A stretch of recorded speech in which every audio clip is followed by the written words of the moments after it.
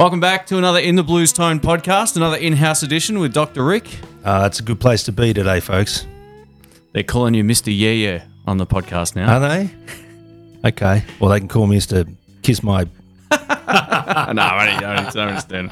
I did see a couple of comments and I laughed. That's why I sent you that message. Okay. Yeah, but we're going to up our yeah game on this podcast. Fair enough. It sounds good. I'm guilty of that as well, so don't worry. But, you know, it's the internet, so people love to be critical. That's right, they do. Yeah, because they're so perfect. Good on you. Yeah. Speaking of perfect, today's episode will be focused mostly on like digital modeling amplifiers, solid state amps, maybe just the whole realm in general, including like the Helix, the Kemper, whatever else we can think of, and stuff we've tested, stuff you own that you won't admit to, and stuff that I've probably owned that I won't admit to, but we'll see how we go. Absolutely. Yeah. First topic can be something like, what's a good clickbait thing? The cult of the katana. Okay. How about that? That's reasonable. Yeah, I like that. So, not to like belittle the katana, but I was thinking about this after. So I released that video early this morning, and it took off, man. People love it, or they aren't interested, and it got me kind of thinking, like, you know, what's the reasoning for that? Like, why are some people so into it, and it's got this massive sort of like cult-like following? Other people are just like, no. Well, those other people are probably like me. They're just snobs, and they see anything new as being, far less valid than the stuff of before. But, you know, you've got to adapt or die like the dinosaurs, man. So, yeah, I think, you know, unless you've tried one out, your opinion is probably not worth a whole lot. Yeah, absolutely. And I got to say, I was pretty impressed by it. I went in with no expectations and not being a huge fan of the original for some reasons. Like, I thought they sounded good, but I didn't elaborate on that video too much about what I didn't like about the original. And remember, like, I borrowed Rob's one. We took it up to the jam, and one of the biggest criticisms everybody has of it is to edit say you add like some sort of overdrive within the amp through the software. If you're playing live, you can't edit that out. You can't edit it without a computer. That was like the biggest flaw in like any of those amps. Whereas the Mustang, you can get in the menu and kind of fiddle around with it. That doesn't have a menu. So that was always my biggest criticism of that. And that got me thinking, like, I think why these are so popular is probably to do with a lot of either younger players are getting into it and they're really convenient for playing at home, or the guys that aren't into it are just, they don't like the complexity of it to some extent. Well, that would be where I would sit. If you have to have a computer connected to an amp to edit the parameters, that is a deal breaker for me. I mean, as it is with the Helix, you know, the deep editing, there's nothing worse on stage than fiddling around, scrolling through, you know, parameters and all that sort of stuff. We're just knob twiddlers and hard-ass guitarists. So I reckon, that would have been a deal breaker. But please tell me that the new Katana has addressed that issue. It's much more functional without needing a computer. But to get the most out of it, you still have to hook it up. But the way I would use it was to just, like a normal amp, set it up and use your volume control on the guitar to turn down. It's brutally loud. It's almost it's a little bit of a confusing amp in some ways, because they have a 100-watt 212 amp that's quite heavy for a solid state amp or modeling amp, and it's brutally loud. It does have the power attenuation on there, and I'm sort of thinking, like, who is that aimed at? Because a lot of gigging musos won't want to take an amp like that out to play if they're, you know, been playing a long time. Maybe some will, right? There'll be definitely people. Oh, you're allowed to say yeah if you want, mate. You can. Affirmative. Aye, Captain. No, I'm only sorry. That's fine. Yeah, but those guys, I mean, look, I've played the Fender Mustang out, but I think one of the advantages of the old V2s and even the new ones is you can adjust things to some extent, but you got to do it in a bit of a mad panic. I think most of the old school musos will still be more interested possibly in just avoiding all of that complexity, because you'd still need a foot switch to get the most out of it, to turn the delays on and off, and it wasn't with the amp either. Yeah, look, and so certainly, not being able to make adjustments on the fly is tricky, because you set up your sounds at home. They always are going to sound different in the room, and with a drummer and a bass player. So, that's why I've never done a gig with my Helix. Oh, no, I've done one gig where I just didn't give a toss about the tone. Basically, I set it up at home in the headphones almost, took it out, and it didn't sound great, but it did what was required. Yeah. But that's tricky if you have to have a computer at the gig in the room to get the mids right or whatever. I can see that would pose problems for dinosaurs like me. That's for sure. And even like every PA system is going to sound different, or maybe one of the tweeters doesn't work. Yeah. Yeah, so there's definitely places we play at where the PA system needs replacing, or one of the speakers might have issues, and Hopeless. they usually sound pretty good out the front of house. Like most people who aren't hardcore guitarists probably won't care too much about the tone, but straight away if it's right. And if you set up even those, this is exactly what happened with that Boss Katana. I remember I borrowed it. I set up the amp in the room at gig volume, like I had it loud, because I always think that's the best way to get the approximation of taking it out. Yeah, and I took it out and I was like, oh, it's just not right. Like the volume boost was too extreme when I actually got it out. It's hard things to judge, and then you're basically debilitated until you plug it in. So I can see, like, as a home user, they're fantastic amps, but I wonder how many people who are doing big gigs are actually taking out a 2x12 Katana. And that's not to belittle it. I just feel like they're more aimed for people who are, really enjoying them at home, and that would be probably their strength. Yeah, I mean, I use my Fender Mustang mainly as a rehearsal amp, so I don't have to take any other effects. And it's really light for the sort of power to weight ratio is very favourable for that. But I'm too much of a tone snob to ever gig with it. Its main benefits for me are those built-in effects and the amount of volume we can get for the minimal lug factor. Yeah. It's ridiculously light. So it sounds like the Katana 2 is quite heavy. Yeah, it's surprisingly heavy for its size. I remember picking the box up and I went, man, like this isn't a lightweight, convenient option. The only convenience might be that you don't have to bring all your pedals with you if you set it up properly. Yeah. But I always say this, and this is why I think like the best multi-effects pedal is that NUX Cerebus. It's an all-in-one analog controls on the floor that you can visually see and turn. Once digital modeling amps have a foot pedal that does that, game over. They'll kill it. Awesome. They really need to have an effects board that you can plonk on the floor that's, say if the Boss Katana had a section for just its overdrive circuit and you could adjust it like a regular pedal. Man, that would be so much better. I don't know why anyone hasn't thought of that yet. Oh, well, that could be Yeah, great. there you go. Well, you heard of it. I want the commission. Folks. Yeah, no, definitely the intellectual property. Yeah. But that makes perfect sense. Just something that you can adjust on the fly. You don't have to scroll through menu after menu after menu. Imagine having that on your Mustang as well. That'd be great. Even if you have 3 patches or 3 or 4 pedal patches on one board that you could assign per whatever effects you get, even if you're only limited to 4. Yeah. That would be awesome. You can adjust your delays easily and all that kind of stuff. Yeah. Just that user experience. Maybe that's what is missing in the design of these things.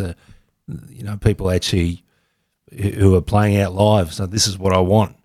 That's you're spot on. Yeah. That's the best way to put it. The user experience is missing. Yeah. It's like apps that are made by, like people who think about that first and foremost. They're the apps that are usually the best. And then you get other companies that make apps for phones and they're just horrible. And you're like, why is this so convoluted? Like, they don't think about it from a usability perspective. I almost feel that's the case for a lot of the all these all-in-ones.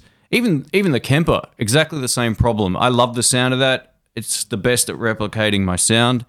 But you take it out and play it live and you got the foot switch and you want to adjust something. Yeah, good luck with that. Yeah, look, they're probably designed for people who play in the same room all the time. Yeah. Maybe you just get your sounds right and that's it. I've no doubt the digital stuff's getting so much better. I just spent a couple of hours with a great Australian guitarist, a guy called Michael Dolce. G'day, Michael, if you're watching. and he's using the Fender ToneMaster Twin, Oh, cool. and his tone for what he does is great. I think you need to just have your niche sort of sorted out.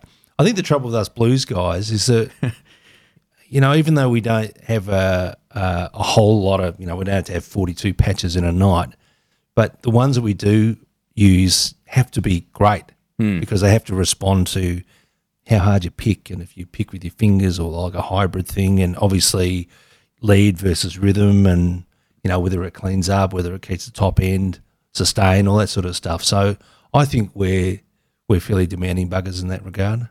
Yeah, and you've always got that sort of ideal sound in your head as a sort of blues player. You know what you love, and there has to be I think if you're going to go down that digital route, there has to be some sort of incentive for it. I think one of the criticisms I have of these new ToneMaster amps, which is just something that I found out recently, was their price.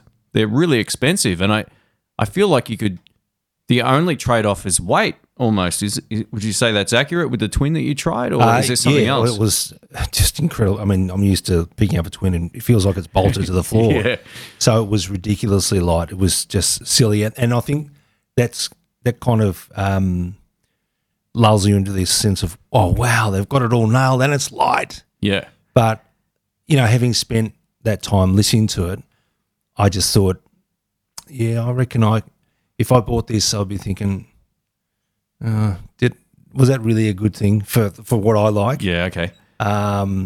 Is the weight of an amplifier going to carry that much weight that you would forsake the other things? So, yeah, again, I'm a snob, so as long as they're making valves, I'll probably still use a valve amp for my primary thing. Yeah. But it's horses for courses. If I was doing, say, a cover band thing all the time, where I was just in and out and had less of a worry about the sort of tones, I would be into what's light and reliable. Yeah. So that would be what I'd be into, and that's why the Helix for me is a practice tool.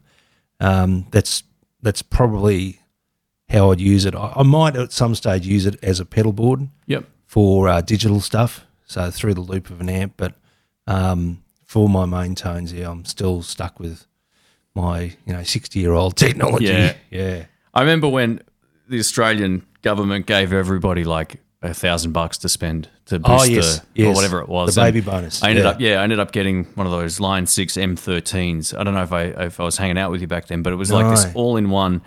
It had so many buttons all over it. And it was great for delays and so same old thing. Great for delays and reverbs. And there's flies everywhere today. Yeah, What's going on? Catch it. Got some chopsticks? It had great for delays, reverb. The octave feature was great.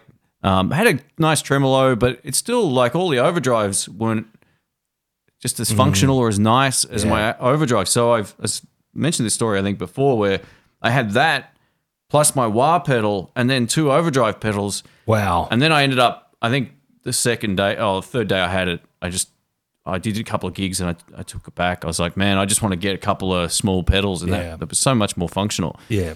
About that Fender Twin thing though that you tried, one of the new ones, is it a loud 100 watts or? Oh, it was pretty loud. Yeah. When we were in a shop and I was looking around thinking, gee, lucky there's no one else in here because this is quite intrusive. But no, Michael assured us that it was really, really loud. It'll come up with the loudest drummer. Yeah. I mean, he's actually done a speaker tweak and put a couple of different speakers in because it comes with Jensen neodymiums. Oh, yeah. And it's attenuatable, if that's a word, for I think 85 watts right down to 0.5 watts or something. Yeah. Shut this door. So yeah, it's usable. I've got no doubt that it would be loud enough to get into trouble with. But yeah, and I guess with the digital stuff, at each point along the volume taper, this is what it should sound like. This is what a valve twin on 6 sounds like, or 8. and it's just, I guess, their best approximation of what it sounds like. Yeah, I saw them doing like the sweep of the amp with Oh, one of yes. those really directional. I can't remember they're like a precision microphone basically. It looked pretty cool. Yeah. But yeah, I don't know. One of the guys said especially about the Katana video that I just released, was it lacked that mids oomph that the Valve amps have. And it's weird because in the room it was blisteringly loud. But I didn't notice that. I noticed how loud it was. Yeah. And I remember turning the mids and not a lot was going on. So I wondered if, that amp you've tried really had that 3D projection kind of thing. Yeah, it's interesting. I mean, when I think of Twin, I don't think of mids anyway. You know, Oh, yeah, it Twins is are all beautiful. bottom. Yeah, right. You know, it's shimmering tops and a big bottom end. And Or maybe more of the 3D sound is what you were yeah, it's hard to get the 3D sound out of your iPhone speaker. But anyway. Mate, what are you talking about? That's the reference for a tone now. Yeah, it's true. All the cork sniffing critiques. That's what they give their opinion on a speaker that's that big. But anyway, I think the being in the room experience has to be the way. If you said, man, this is loud, and you like loud, so I would take that to the bank. I have to play with you, mate. I've learned well. I've learned well. Yeah, exactly. Yeah, I was shocked how loud it was. I had it at 50 watts in the intro clip, and I was like, man, this thing's really loud. Well, one interesting comment I saw come in is there's a master volume on the amplifier, right? So they obviously put that there for a reason. Boss, there's this new thing where they released a statement saying to get the best out of these amplifiers, have the master volume all the way up. Yeah. And then set the channel volume. I'm like, so there was clearly like I don't want to say like a design flaw or some sort of miscalculation about this, but maybe people were complaining about the sound. Then they thought, oh, how do we fix this? Crank up the master all the way. It was interesting that that was even I saw that in the comments over and over. Oh, you're supposed to run the master on 10. I'm like, well, why is it even on the amp? Mate, I tell you It what. doesn't make any sense. Every amp I've ever had, you could control, copy and paste that into every amp manual. Dr. Rick, run the master on 10. Okay, chief. That's how I roll. You get the most headroom out of it anyway then too, and then you can control other stuff. So, yeah, I wonder, because they had a problem with their, that Boss amp. Let me see. You basically plug a big 100-watt tube amp into it. It's like a tube amp emulator. It's like a load. It's their version of the Sir reactive load IR. Yeah, all right. So it's loaded with IRs, etc. But there was a major software glitch in it. So again, I just wonder if these are designed by engineers who are so smart, but who aren't listening to the needs of players. Yeah. Guys who are either playing out or in the studio, etc. So they're those little things that if they come as a bit of a postscript, it's like, oh, we didn't think about that. Yeah, it seems like some sort of oversight. Like, that's not to belittle the quality of the tone. It's just that I saw that comment come up a lot. Like, Boss stay, you got to run the master on 10. I'm like, well, why didn't they just not even have a master volume on the amp? Yeah, just set it to 10. Because you got your power attenuation, then you got your channel volumes. I mean, do you even need that? Or is it just a feature that they thought, we can put that in there. Let's do it. We should make a video where we set it to 10 and then get a hacksaw and saw off the shaft. So that no one else can make that mistake. Yeah, it's funny. Look, there must have been pressure to bring it to market. Obviously, Fender's releasing their Tone Master series. Maybe, they were keen to sort of get it there. And I'm not sure how these things work, but you just wonder if these 11th hour additions to the manuals are because they thought, oh, we forgot that. Yeah, absolutely. I think the Katana's still going to outsell everything. It was the most sold amp at that price ever. Wow. The original one. Really? So, yeah, and it's interesting also that no one knew about this or they'd signed agreements to not talk about it because all the videos went all up at once. And I was like, oh, it's really interesting. Okay. Yeah. But, I remember Rob's Katana, the first one.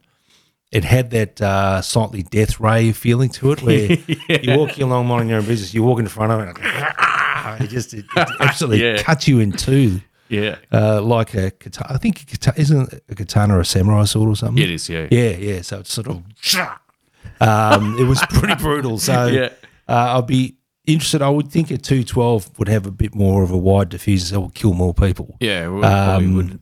But yeah, it was certainly extremely the directional beam, that blizzard of nails.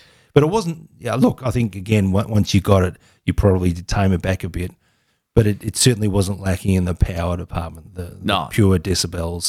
Did you have your decibel meter on when you did? No, I didn't. I did. I should have probably have done that, but it was easily louder than I'd play at gigs. 130, something like that. Well, yeah.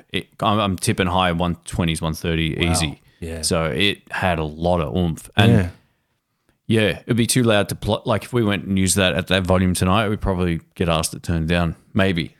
I don't think I've ever been asked to turn down at Mounties. Would? Yeah. Yeah.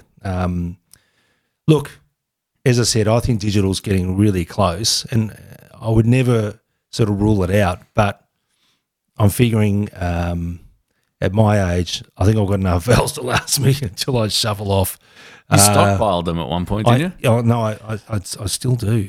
I actually, and the other day I found this box that I'd completely forgotten about. How obscene, ridiculous of old valve. So yeah, I'm that guy that sort of loves that sound, and yeah, I've never turned up at a gig and had to scroll through menus. I just basically just turn it up. Yeah. Turn it up, and the valves just keep giving. So I think so. As our ears keep disintegrating, the amp keeps giving. It's great. They do. Yeah. Actually, you've been pretty reserved lately, mate. I'm impressed. Yeah, I think I have. Last 2 gigs, you haven't been your regular self. Lasting. Yeah. I must be getting a bit sensible at my old age.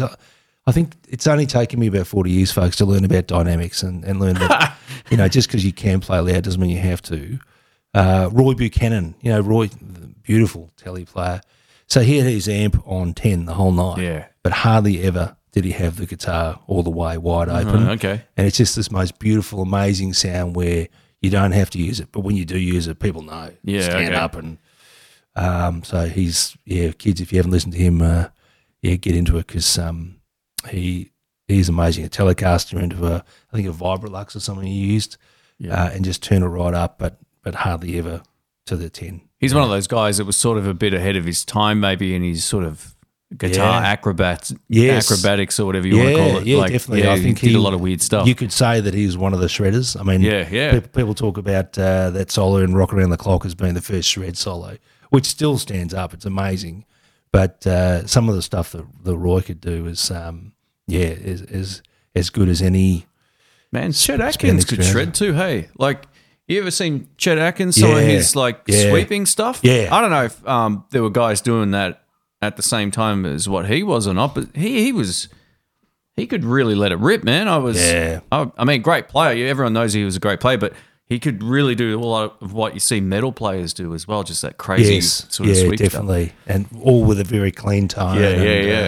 So, he was just an amazing player.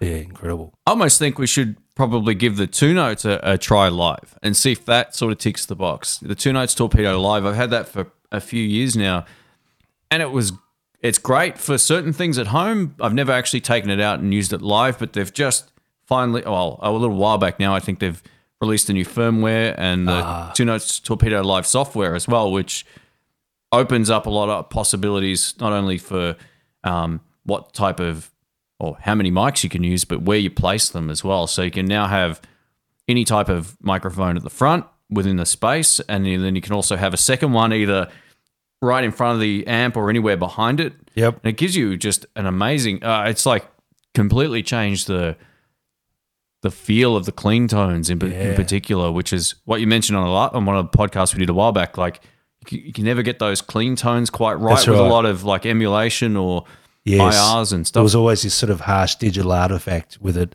Yeah. But to get that sort of room sound, that could be amazing, because it's interesting when people look at the old Hendrix recordings from Electric Ladyland. You can have the same amp and the same quad box and the same fuzz box, and you just, if you pop a 57 in front of it, it doesn't sound the same. Mm-hmm. But if you get the room right, that's where the magic happens. So I would be fascinated to see. I reckon that would be ideal. so you can, get that close mic sound, but also a room sound, and send that all to the mixing desk. That would be amazing. Yeah, you can get a blend of either, and also set up a room reverb, which it always had, but you can now change it to a whole lot of different ones as well. I don't know if there's additional ones, but you get the flexibility of the room mic mixed with a room reverb and also the close mic, or you can have it's pretty cool. I'd actually be interested to see what you think of it. Maybe we'll shoot a video of it at some point, see if it sounds better to you. Those guys are awesome. They're great. The Two Notes guys are fantastic, and they've been great supporters of the channel. Yeah, absolutely. So I'm really pleased because, I guess it's part of the reason the Kemper's been pressed into service a lot with the videos.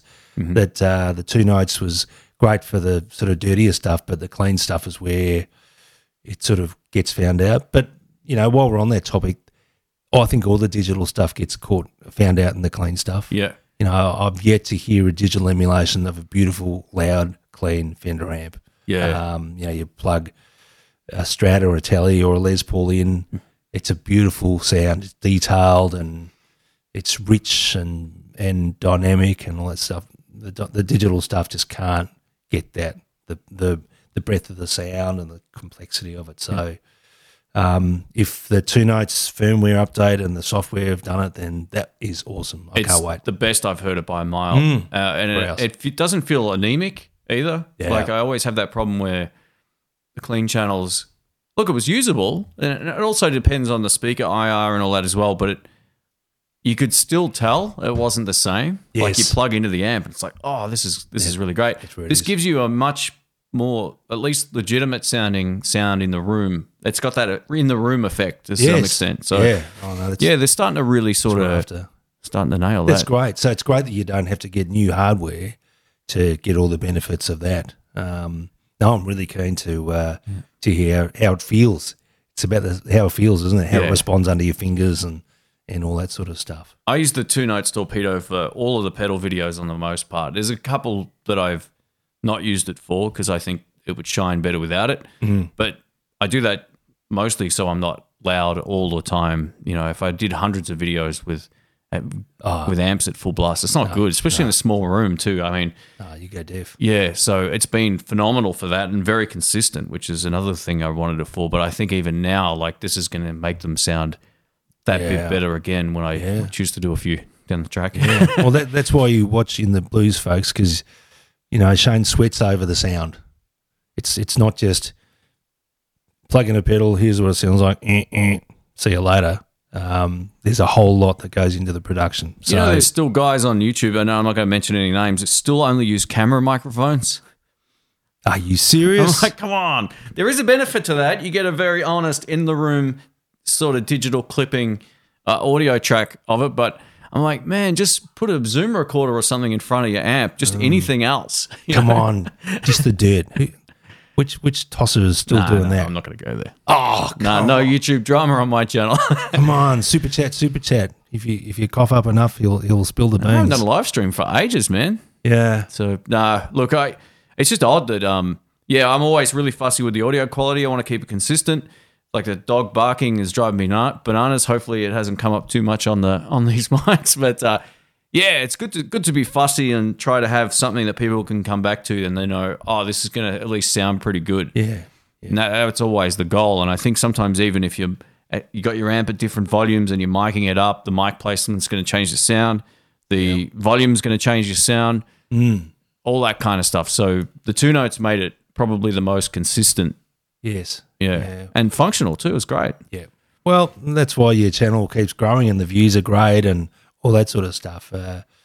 People know where they come, to get the quality sounds and all that sort of stuff. So they're coming back to see your guitar faces, mate. Who you can? Oh no, come on!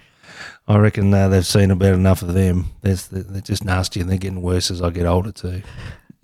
So this video will probably go up after our live session at some point. I got a couple of weeks of podcast videos, and then this will go up. Yep. That live clip, I thought maybe we could just have a quick chat about that. Not the live clip, but our live gig, our second one. So yeah. You haven't actually heard much of that yet, have you? No. Oh, well, maybe I'll save that for another another podcast. We'll get it refreshed in your brain, see if you're happy with it first. But yeah, no, absolutely. I don't think any of us was the point. Was like, I don't think anyone on the stage had any digital equipment other than tuners. No, I'm trying to think if like Dom didn't have anything. No, and I guess digital delays, but that's all. Yeah, I mean in terms of like the no one was using. Oh yeah, no, all tube amps. Yeah, definitely. So we're still kicking it old school. Yeah, we are. When it really matters, when we want to put our best foot forward. It's like first date night. You want to sell a lifestyle. Hi, I'm a tube amp guy, and that's how I roll. It's a certain type of like guitar street cred you get by doing that. Yeah, maybe the opposite's also true to some extent. I remember when I was really like a huge advocate of the Fender Mustang version 2 amps. Like I love playing those things live.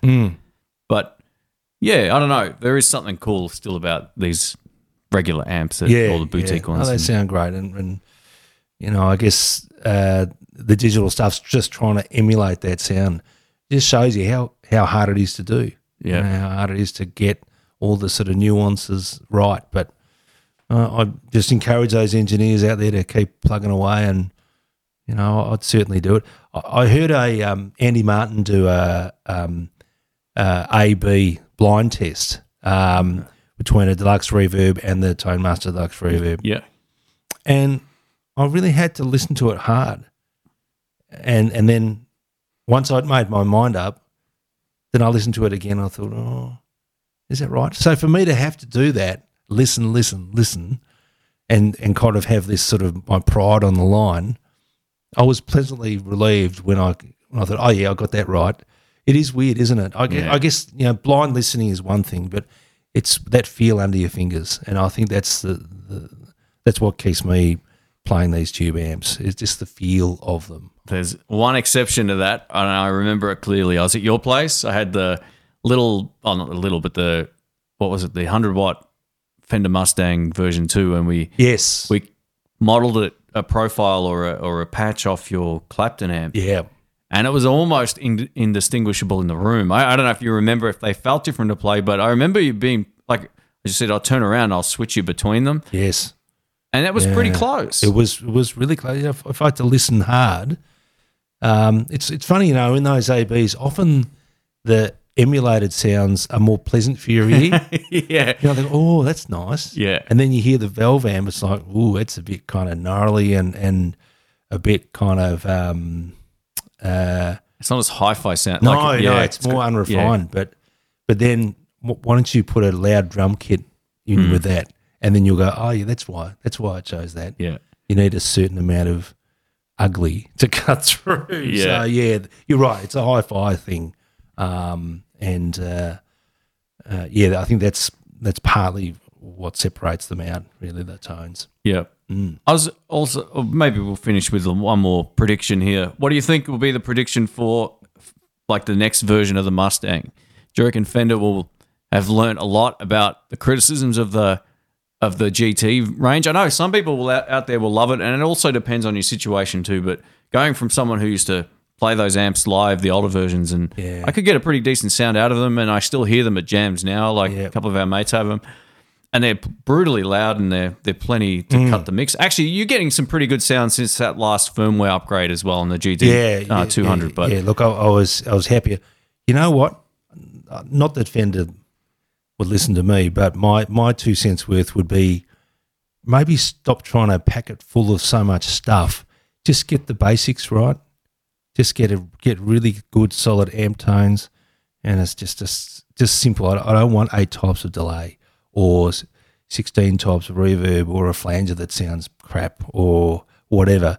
Just get the basic amp sounds right, and get the sound that comes out forward into the room. That was the biggest downgrade. Sorry to cut you off. That was like, how did they get that so wrong? Yeah, I just wonder if there's somewhere in it where it's exactly 180 degrees out of phase.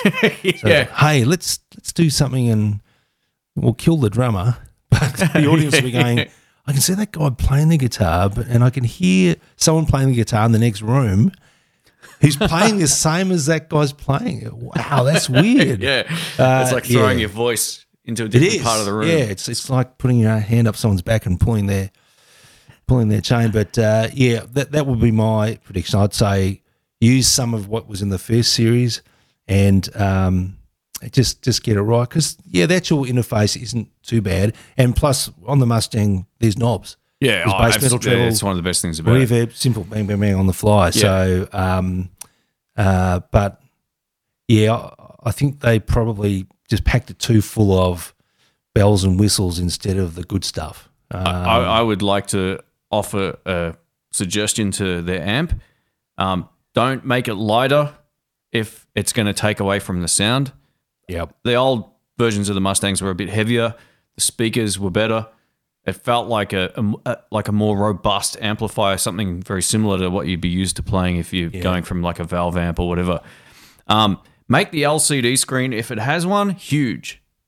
Yes. And just have everything there. If you need to tap something, tap it. You know, like using rotator knobs might be more cost effective, but you want to have that sort of touch response. Yes. If it had a touch screen that was big and it had had that projection, they'd be back.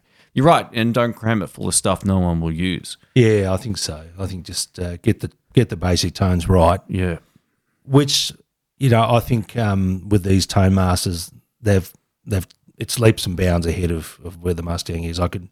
There's a deluxe reverb and a twin in the Mustang, and it doesn't sound anything like that at all. So I think they've certainly got those things right. Cool. I mean, who knows? Maybe the Mustang will just disappear beneath the waves, and this is what will come out. But I would think it's all about tone and not about toys and gimmicks that just don't have any sort of value for a gigging musician. Yep. And I'll leave everybody with a little bit of a inside scoop. Fender may actually be sending one of those amps out coming up. We're in discussions about it and to do my regular review. And awesome. It's great that they're like, even though I love Fender's stuff and I'm very critical of some of their stuff, they actually sort of appreciate some good feedback. And definitely. It's coming from a place of wanting to make things better or appreciating for sure. Things are great. I'm looking really forward to trying one. I've heard a lot of good things. So absolutely. Look, I think it'll be great for Fender to do that because like it or not, you definitely are an influencer. For mostly a bad influencer, I'd have to say. My kids would have straight teeth and proper clothes if I hadn't met Shane. But certainly. I think it's in Fender's best interest to send you it, and we can give a proper, honest review of it. And from what I've heard, it's great. It does Fender, probably better than any other sort of modelling thing. I mean, gosh, who knew? And it shows people a real world use of these things too, as opposed to just leaving it at home or doing a studio polished video. Like if we take it out and play it live, we can both plug in, try it with a whole lot of different guitars, try it with pedals, see how it responds in ways that people might go, oh, well, this actually works and I can take it and it's light. Yes. Yeah, so that'd be cool too. Yeah.